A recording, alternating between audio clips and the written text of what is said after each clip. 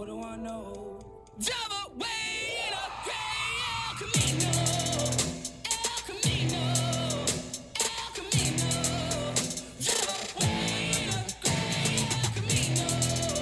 El Camino. El Camino.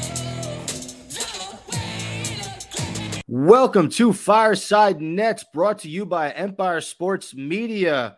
This is episode 141.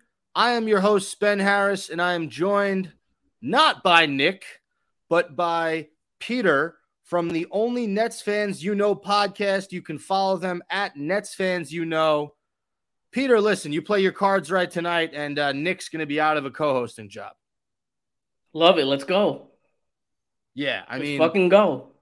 This guy misses more podcasts than Ben Simmons misses basketball games. I see what you did there. You see what I did there? Yeah, he's my so-called brother, but I don't know, man. He's unreliable, and he was claiming that his back hurt tonight, but he seemed healthy to me. So you tell me. Just like Ben Simmons. Just like Ben Simmons. So let's talk about, the Nets that actually have been on the court and playing basketball. It hasn't been super pretty in the two games out of the All-Star break. One, we got absolutely obliterated by Chicago. But let's start with the nail-biting loss in Atlanta against the Hawks. Final score, 129-127. Trae Young hits the game-winning shot. Was it a travel? Probably. Johnson, absolutely a travel. Cam Johnson with a big three to tie the ball game, but he left too much time on the clock for Ice Trae. Peter, I'm going to be completely honest with you. I did not watch this game. I was at a sushi making class in Manhattan. It was a wedding gift. Very cool experience. However, the class was 3.5 hours, and it started at 1:30, so I essentially missed the entire Nets game. Having said that, I was checking the score. I saw the box score. I saw how it ended. You watched a little bit more of the game than me, so as best as you can, please summarize what happened in this ball game that got us to that point where we lost on a buzzer-beating mid-range jumper. Just like in the Bulls game, first quarter defense, non-existent. 37 points by the Hawks in the first. It's 64-57 at the half. Nets are down 18 with 5 minutes left in the second. Total disaster. This team looks totally out of whack. We come all the way back. Like you said, CJ hits a three. 7.8 seconds left. Just a little too much time left. And Trae Young just hit a game winner. This game is just... the description of this game is just missed opportunities. A turnover here. Spencer Dinwiddie gets a dunk. Gets a little too excited. Gets a technical on it. Points here and there left on the board. The Nets really used fast break points to get back into the game. But overall, I feel like they really could have won this game. Bulls game, they had no chance to win. Hawks game, they definitely could have came back. Yeah, so I guess, and if you could pinpoint who spearheaded their comeback, because that was a really good breakdown. Was it a combination of Dinwiddie, Cameron Johnson? Like, who were the key guys who got the Nets back in this ballgame? I know I had Dinwiddie scored 11 points in the fourth. I think he was 4 or 5 or something like that. He only missed 1 3. That was his only shot that he missed. Cameron Johnson was great in the fourth. Dorian Finney-Smith hit a big 3. It was I guess you could say a group effort. They were 9 of 16 in the fourth. They hit 5 threes, 5 out of 9, 55%, not bad. But just too short. Royce had a nice shooting game. Yeah, Royce only played 5 minutes in the fourth, but I think he scored 12 points. Yeah, 12 on 4 of 6 from the field, or 4 of 6 from 3. Cam Thomas, 22 points off the bench, 6 of 14 from the field. How was he in this game? I'm seeing -5. Was that accurate, or did he have a solid game? I would say so. I think he missed a couple shots in the fourth, but can you really blame the guy though? No, he's trying to ball out. Yeah, I'm sorry. Go on. I feel like this offense is trying to get like blood out of a stone because there's nowhere to go, and you kind of have to put the ball in his hands. Blood out of a stone. I've never heard that before, but I like it. I think every time Cam Thomas gets in there, he's trying to ball out. He doesn't care who's in the game. He's going to get his shots off, and that's good and bad, right? Because if he's hot, he can carry a team, and if he's cold, he can kill momentum. Seems like he shot under 50% in this game, but I don't put losses on a guy like Cam Thomas. He doesn't play enough minutes. I actually played 29 minutes in this game. He's the sixth man.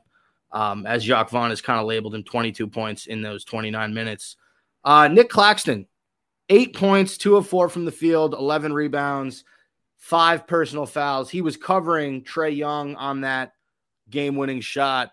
What have you taken away from Nick Claxton since the superstars have departed? All right. So there's been a lot of talk about Nick Claxton that, he's not the real deal, but people forget he's coming back from a hamstring injury.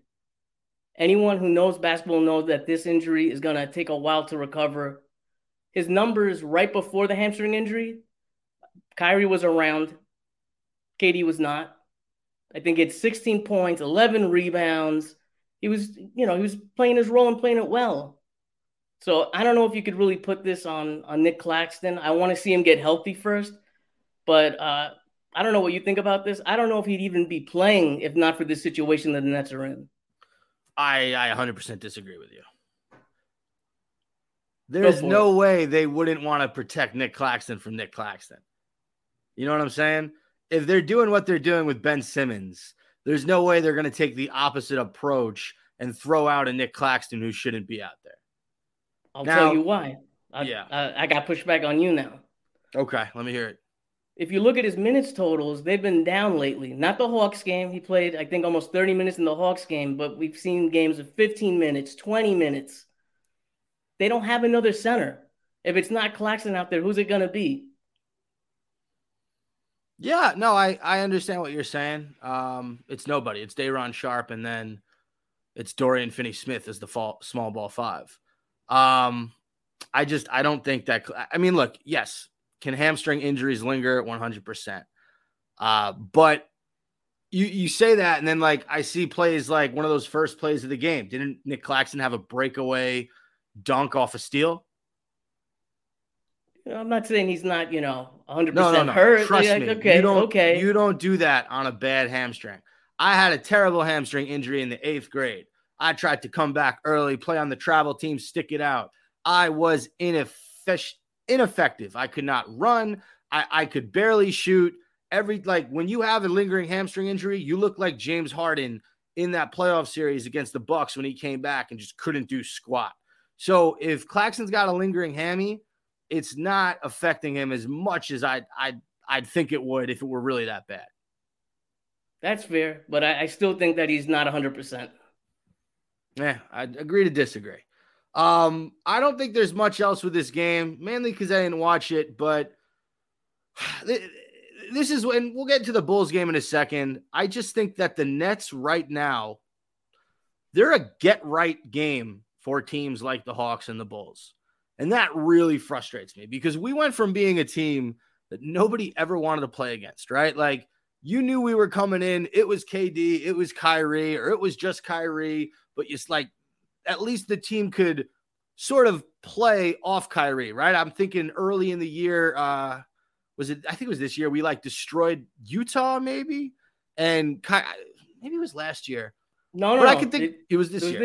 It's this year. They played well on that West Coast swing. Yes, yeah, you're absolutely right. And that was after a rocky start, and they came back and had that big win. I remember because Markkanen played really Clarkson had a great game, and Markkanen hit some big shots. But my point is, we were a team that other teams feared. And now, we go to Atlanta, you got Trae Young licking his chops at the thought of facing a Nets team without KD and Kyrie, right? What was the first game in Chicago or in Brooklyn? The one right after the All-Star game? It was in Chicago. All right? DeMar DeRozan and Zach LaVine don't see any superstars out there. And they lick their lips and they say barbecue chicken and they absolutely obliterate us. Pat Beverly, who had just signed with the freaking Bulls, saw a Nets team that is flawed and weak and just they haven't played together enough. So what really bothered me about this game, like, yeah, we gave a much better effort than we did in the Bulls game, but we're supposed to be a defensive-minded team. You let up 129 points to a Hawks team that's a 500 team. There's talk about them breaking it off with Trae Young in the offseason. I don't know. I just, after an embarrassing loss like you had in Chicago, if you're a serious team, you come back the next game and win. And I don't see the Nets as a serious threat in the East right now. No, not at all. And keep in mind, the Hawks just fired their coach, right? Coming off that as well. But that can sometimes give a team juice. You know how that is when the assistant comes in and the guys are like, oh, let's play for this guy. I think, who is it? Joe Prunty's the interim head coach before they get Quinn Snyder? Yeah. Former Nets coach. Former Nets coach. All right, so we can move on from this game. Let's talk Nets versus Bulls, because ironically, I didn't watch the game that we lost, in a dramatic fashion in the fourth quarter. I watched the game that we lost by, 44 points. Final score 131-87. This was just an absolute embarrassment out the gates. Chicago puts up 30 plus in the first two quarters. The Nets put up less than 20 in the first two quarters, and that was all she wrote. This game was over by halftime. Just an absolute obliteration. And, I cannot blame this Nets team as a collective, because they have not played together enough, Peter. I said it earlier. I'll say it again. This is a Chicago team that has stayed relatively the same throughout this entire year. And now they had a veteran in Pat Bev, who, Pat Bev's one of those guys. If he's on your team, you'll love him. If he's not on your team, you absolutely hate him. But he came in here. He put up 8 points in his debut. Every single Bulls player who started this game was a plus 24 or better, because they were just up the entire game. Zach LaVine was 12 of 17 from the field, 4 of 6 from three for 32 points. I can't remember a game in which Zach LaVine only missed 5 shots out of 17 shots. And DeRozan killed us in that first half. He finished with 17 for the game. Was there anything unique that you saw about this blowout loss? And by the way, nobody on the Nets played remotely close to good. Cam Thomas led the way with 22, and Seth Curry had 19 garbage time points in the second half. I thought this was the stat of the game. The Nets starting lineup of Dinwiddie, Cam Johnson, Bridges, DFS, and Clax shot 12 of 42, 28%, 34 points. Basically, they got outscored by, the Bulls' first or second quarter? We're used to KD putting up 30 points a night, Kyrie 30 points a night, and our starting lineup barely puts up anything. It's ridiculous, but I agree with you. They need more time to gel, but this is embarrassing. No, yeah, you can't lose a game like this the way you lost. Jacques Vaughn said it afterwards. They can't, I'm paraphrasing, but basically they can't play this poorly. And that's it, man. Two really bad losses out of the gate. One a blowout, one a nail biter. I do want to just go back to the Hawks game for a second, because I forgot about Spencer Dinwiddie's comments after the game regarding the referees not giving him the calls that he thinks he deserves. He mentioned the technical he got. What do you make of Dinwiddie sort of referencing Kevin Durant and the calls that superstars get, as opposed to, Dinwiddie, who let's call Dinwiddie what he is. He's an above average player in the NBA. He's not an all-star. He's in that, 50 to 75 range, probably of the top 75 players in the league currently. And he also has an aggressive mindset on offense. He goes to the rim a lot, but I thought it was a very interesting thing. Obviously, he's going to get fined by the NBA. They're not going to let his comments slide because he clearly criticized the refereeing. But what did you make of those comments, Peter? As Net fans, we never have gotten the calls, right? This is business as usual. Kyrie was driving a lot. KD was driving a lot. They were complaining that they weren't getting calls earlier in the year. Is it just a Nets thing? I don't know, but he definitely has a point. Spence does drive to the hoop a lot and pretty much gets fouled on a pretty good basis, you would say, by how many, complaints he puts in. He's always yelling at the referees, always feels like he's getting hit. So I don't know. It just feels like business as usual. Yeah. It feels like the Nets can never catch a fucking break. That's what it feels like, right? Dinwiddie gets some bullshit technical. They don't call a lot of fouls on him. And at the very end of the game, the refs miss a travel on Trae Young. And it's the story of our, existence, right? Every single moment that the Nets can take hold, Kevin Durant's shoe is too big, or Joe Harris is ice cold from the field. And by the way, he is becoming unplayable. After that Hawks game, I think it's clear, and I'm seeing this a lot on Nets Twitter, him and Seth Curry are probably going to be out of the rotation because you have to give guys like Yuta Watanabe and Edmund Sumner a shot to see the court. You have to understand if they can be role guys with this team moving forward, because you know what you're getting out of Seth Curry and you know what you're getting out of Joe Harris at this point. So we can keep it there in regards to what the rotation will look like going forward. Peter, how much do you think Jacques Vaughn is going to change up this rotation, or do you think it's going to be relatively stagnant throughout the next 20 plus games? One thing that I thought was really interesting was I think they had a 9-man rotation against the Hawks. So obviously he's tightening up the rotation. I think he's just trying to get more offensive guys in there. And if Joe isn't going to hit his shot, which is what's going on lately, he's not going to get in there. If he's not, rebounding, if he's not defending, which we know that he's not doing that. He's not that type of player. He's not going to get the minutes. I think you're going to see the younger guys get the minutes. Yuta definitely needs to get more minutes. I think it's a crime that he's not playing. What has he done to lose minutes? I don't know. Just keep on hitting threes from the corner. I understand you have to play Bridges, DFS, and Cameron Johnson, but why? I didn't understand why Joe Harris's minutes, were a must. Yet you can throw Yuta Watanabe, who is more of a two-way player than Joe Harris. Let's be 100% honest here. You throw him to the side and you say, all right, we'll call on you when needed. Edmund Sumner has been nothing but an energy spark for this team. He's, there was that Indiana Pacers game that he had a great ball game in which they won with the backups. Yet you'd rather let Cam Thomas, which I understand Cam Thomas, but either him or Seth Curry, why do they have to be the point guards? Edmund Sumner is a point guard. You're not using him at his position. I'm just a little frustrated with not only Jacques Vaughn, but I'm pretty frustrated with Sean Marks, Peter. And the reason is, and this brings me to my next segment. This segment is called Sean Marks is an Illusionist. Why is Sean Marks an illusionist? Because he gave Nets fans the illusion that we would be a competitive bunch post All-Star break. Even without KD, even without Kyrie, even without TJ Warren, we would still be a force to be reckoned with. And I just don't think that's the case. Can we beat the Knicks on Wednesday? Maybe. But you look at that game versus the Bucks game, we're probably going to lose against the Bucks. We just lost against the Hawks and the Bulls, who are behind us in the standings. If you really want to call it for what it is, Peter, and you can tell me if you would disagree, because I respect your opinion as a Nets fan. I think the Nets might be the 9th or the 10th best team in the East right now. I think there's a good chance we don't make the playoffs. We're literally one injury away from maybe not making the playoffs. We have a good lead right now, positioning-wise, that maybe even if we flounder, we make it into the play-in game. So maybe I'm just going a little bit too pessimistic. But listen to these stats. Last 5 games, the Nets are giving up 118 points, 40% from 3. Yes, they're still getting it together, but there seems to be a lot of work to be done. I thought they played very well against Philly last week or whenever that was, a week or two ago.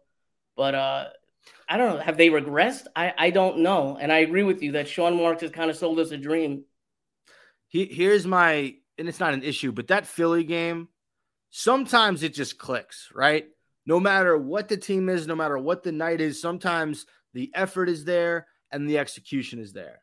And that night against Philly was just one of those nights where we had it for the majority of the game. And then Philly just took it at the end because we don't have a closer on this team. I got a question for you, though. I'm sorry to cut you off. I got a question. You're good. If the Nets win the Philly game, if the Nets win the Hawks game, what is your outlook on this team then with those 2 big wins? It's much different, but at the same time, How did they lose those 2 games, Peter? On referee calls. Well, no, not having a closer. Right. Not having a closer. So if you play those games back 100 times out of 100, there is a strong possibility that even if we're winning at moments in the fourth quarter, we will lose that lead. And I love Mikal Bridges, and I love Spencer Dinwiddie, and I love Cameron Johnson. But the one recurring theme that I've seen basically since the trades went down is neither of those 3 guys are number 1 options, and neither of those 3 guys are consistent enough with production by themselves offensively to win you ball games. Now, those are 2 different things, right? You don't necessarily have to be an incredible Kyrie Irving, Kevin Durant type star to win ball games. You know, like I look at I'm trying to think, like a Tyrese Halliburton is someone who I think of when I think like he's kind of the number 1 option on Indiana. They're not a great basketball team, but he can go win you ball games because he's a really good player. He's a smart player, and he knows how to kind of run the offense. Dinwiddie, Bridges, and Cameron Johnson are all great, and they have their moments. I haven't seen it on a nightly basis from any of those 3 guys to show, okay, come playoff time, I trust the Nets because Dinwiddie's got him, or I trust the Nets because Mikal Bridges has got him. I haven't seen that. And what you have right now, you have this collection of players. Most of them play the same fucking position. You have like 1 point guard or 2 point guards. Dinwiddie and Sumner are your only true point guards. You have 2 true centers in Nick Claxton and Day'Ron Sharpe, and the rest of your team are wings and undersized 2s. So I just get frustrated with Sean Marks because don't piss on my leg and tell me it's raining. Don't not get a center and not get another point guard and tell me that this team's going to be competitive. We don't even have a full roster. This is something, Peter, that I honestly wish my therapist was a basketball fan, because I would love to talk to them about the state of the Brooklyn Nets. And I'd want them to understand why I get so frustrated in moments like these. And not to mention, I don't know, how many of your friends are Knicks fans? How many of your family members are Knicks fans? Majority. I'm pretty much, as the podcast that I run, is the only Net fans. I literally was the only Net fans that people know in my neighborhood. So, I'm getting a lot of shit usually. Yeah, I mean, it's amazing, right? Like for 4 years, Knicks fans just basically, they knew that we were king of New York, and they would say, "Oh, you're not as popular as the Knicks, and you don't sell out arenas." But like from a basketball perspective, we were big brother and they were little brother. And let's be 100% real about that. Now, it's funny because like the Knicks aren't even great; they're good. They're probably the 5th best team in the East, right? I'd put Boston, Milwaukee, Philly, and Cleveland over the Knicks. And maybe the Knicks are closer to Cleveland than people want to give them credit for. But it's just crazy that all of a sudden I'm getting texts from my diehard Knicks fan cousin Ray. Basically, I don't know what he wanted me to admit, that the Nets totally fell off. And yeah, like I admit it. I'm not shying away from that fact. But I put part of this on Sean Marks. You knew what you were doing when you traded KD, and why did you have to appease him and Kyrie some? Well, more KD than Kyrie, but okay, fine. You want to stick it to Kyrie, not send him to LA, you send him to Dallas, fine. Why was it so imperative to make Kevin Durant's trade wishes from the summer come true? I never understood. I did not get, you don't like it here because Kyrie left? Okay, where do you want? Oh, you Phoenix, right? We talked about that this summer. You know what? Great. Kevin, I'll make this happen. If my name isn't Sean Marks, I got your back. It was almost like he put Kevin Durant before the team, and now we're being sold this bullshit story on how the future is bright. It worries me, Peter. It worries me for a multitude of reasons. But I to this day, I don't understand why Sean Marks did that. And maybe in 2 years, I'll be eating my words because we'll be a legitimate contender. But it seems pretty far-fetched right now. I don't know. I don't know if there was a promise made, in the summer. Oh, if you stick with us and at the trade deadline, if you're not happy, we'll send you to Phoenix. I don't know if it's that. I don't know if the Suns owner being friends with Josiah. I don't know. I think the majority of Nets fans that wanted the drama, quote unquote, to leave are now kind of wishing they were, going back to KD and Kyrie every night. See, like in a perfect world, I would have just kept KD and been cool, leaving Kyrie. Like Absolutely. If you had KD still in this lineup with Spence and Dorian Finney-Smith and Cam Thomas coming off the bench, Nick Claxton still here, like they would still be extremely competitive. Would they be a top 3 team in the East? Absolutely not. But they'd still be really fun to watch if Kevin Durant were still here. I do want to just go to Twitter real fast because I like to do this during the show and just call out some tweets that catch my eye. Mike Biseglia at Mike Delivers Pod hosted the Bad Weather Fans podcast with Alex Benezowitz. Tweeted, the Nets becoming dust and the Knicks now surging is my personal hell. I think that's a pretty good illustration of how every Nets fan feels right now. Wouldn't you say? That's how I feel. I just wish we could turn this back. I don't know if we could have gone to Siakam or something. I just wish we could have gone back and maybe not do the Dallas deal because I feel like Spence and Dorian Finney-Smith they were brought in to help KD, right? Finney-Smith is he's what is he? He plays great defense. He's a stretch 4. The Nets have a lot of like stretch 4 types now. Like you said, almost kind of too many wings right now. What bothers me is I don't believe that when Sean Marks made the trade to send Kyrie to Dallas, I don't think, they claim that they didn't know that they were going to trade KD during that moment. I think that's bullshit. I think that if that's the case, then you're extremely inept at your job. If you didn't know that making a move like this would force your best employee to request a transfer to another organization, that really bothered me. So my point being, when they traded Kyrie to Dallas, I think Marks knew exactly what he was doing. I think he knew he was going to go to Phoenix and make the deal with KD. I like this tweet. This is a Sean Marks burner account at Sean Marks Nets GM. I don't think this is the real Sean Marks, but I could be wrong. He wrote, to the fans that can continue to berate me, insult me, curse the team, just know we believe in this group and this coach. I know you thought they would all gel, be their best in just a handful of games. That's not how this works. To the diehard fans that encourage us daily, thank you. Very funny burner account, very funny tweet. I don't know, man. This whole thing is comical because everyone's been rooting for this to implode. Everyone has been rooting for the Nets to have zero success with this group. And guess what? They all got their wish. Every Knicks fan got their wish. Every NBA media member who fucking hates Kyrie and wants him to fail got their wish. Everybody who calls Kevin Durant, a championship front-running bandwagoner got their wish. Because guess what? He's in Phoenix. He is trying to ride a successful team to the championship, and he'll put up 30, 35 a night, but they're still a top 4 team in the West. So this was something that everyone except Nets fans wanted to happen. And now it happened, and we are once again the laughing stock of the NBA. Only the Nets could go from having 3 Hall of Fame players talking about championships, saying, we at least have to make the finals. We're at least going to get to the finals and only get 1 playoff series win.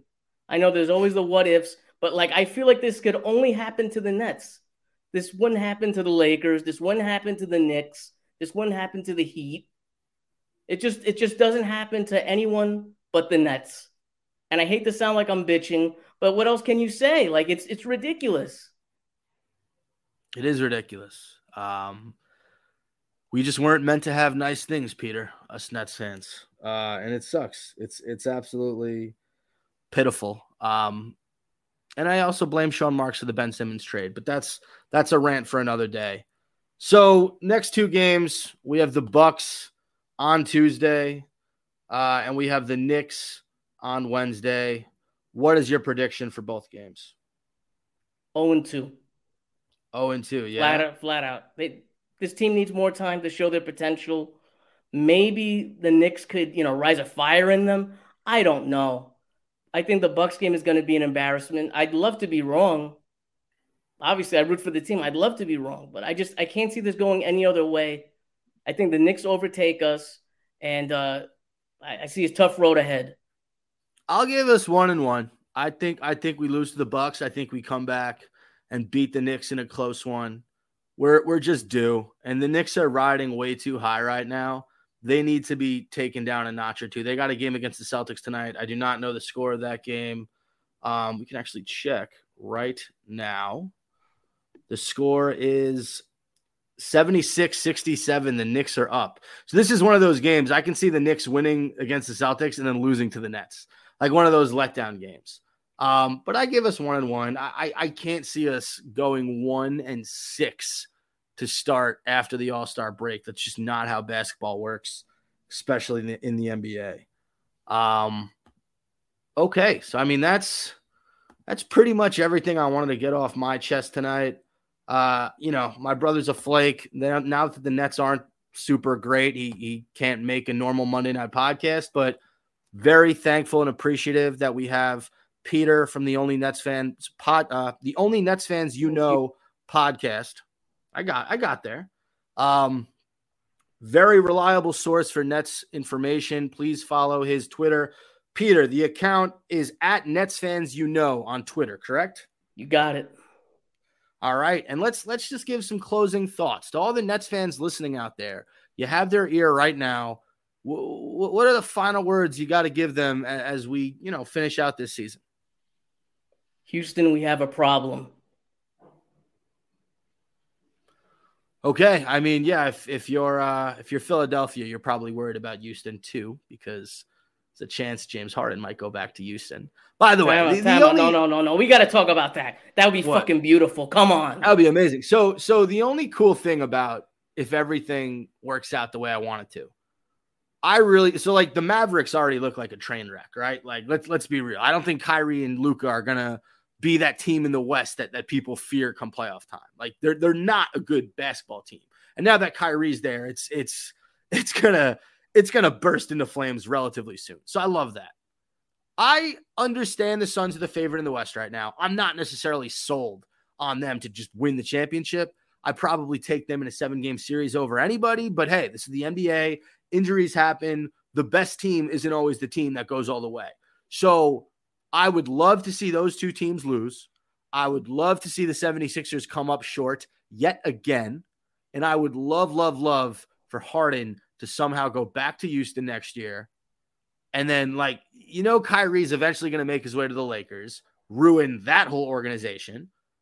And after the season, I really can care less on what Kevin Durant does. Like if he stays in Phoenix and they win a championship or two, fine. It would suck. It's going to burn. It's going to sting if he wins anywhere else. But I would accept that as long as it's not this season. It's too close. If he plays as a Brooklyn Net and wins a championship for another team in the same motherfucking season, you're not going to see a very happy Spencer throughout the entire summer. Like, I'm just going to be a grouch because, in all honesty, these last 5 games that the Nets have played since they've made these trades, they've absolutely affected my life for the negative. I don't walk around with the same pep in my step. I don't smile the same. I'm not as productive as work. I'm not as fun at family outings or dinner with friends. My wife hates me a little bit more. It's just the way it goes, Peter, when your sports team isn't doing well. And am I at fault for caring? Hell no. Okay, the Nets organization is at fault for not figuring out how to build a sustainable championship contender. That's on them. That's not on me.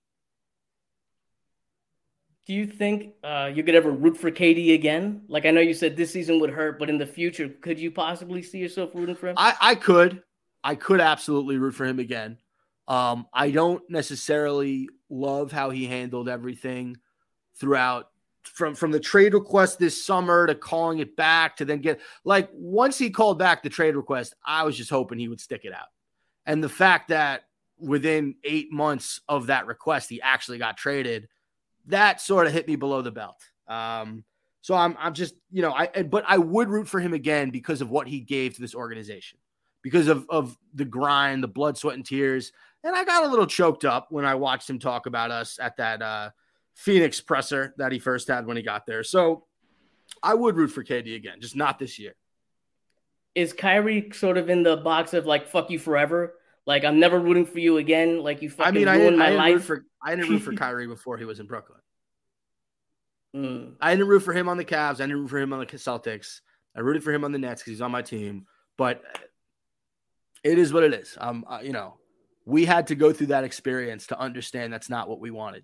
Just like anyone goes through any bad relationship to know that's not what they want. What's the question? Harden and Kyrie, who do you hate more? Kyrie, easy. I agree. 100%. Easy. I think most Nets fans are not as annoyed with Harden after everything. But like, again, not as annoyed. Still annoyed with the guy. Still annoyed with Kyrie. The one guy that you really can't fault is Kevin Durant. But me personally, I would have liked to see him stick it out. All right, that does it for this week's episode of Fireside Nets with Spen and Peter from the Only Nets Fans You Know podcast. Thank you guys all for listening. And tune in next week for another edition of FSN Nets. And as always, Peter, you know how to end the show? Do it for me. Help me out. I'm all struggling. Right. It's 5 simple words. Catch you on the fireside.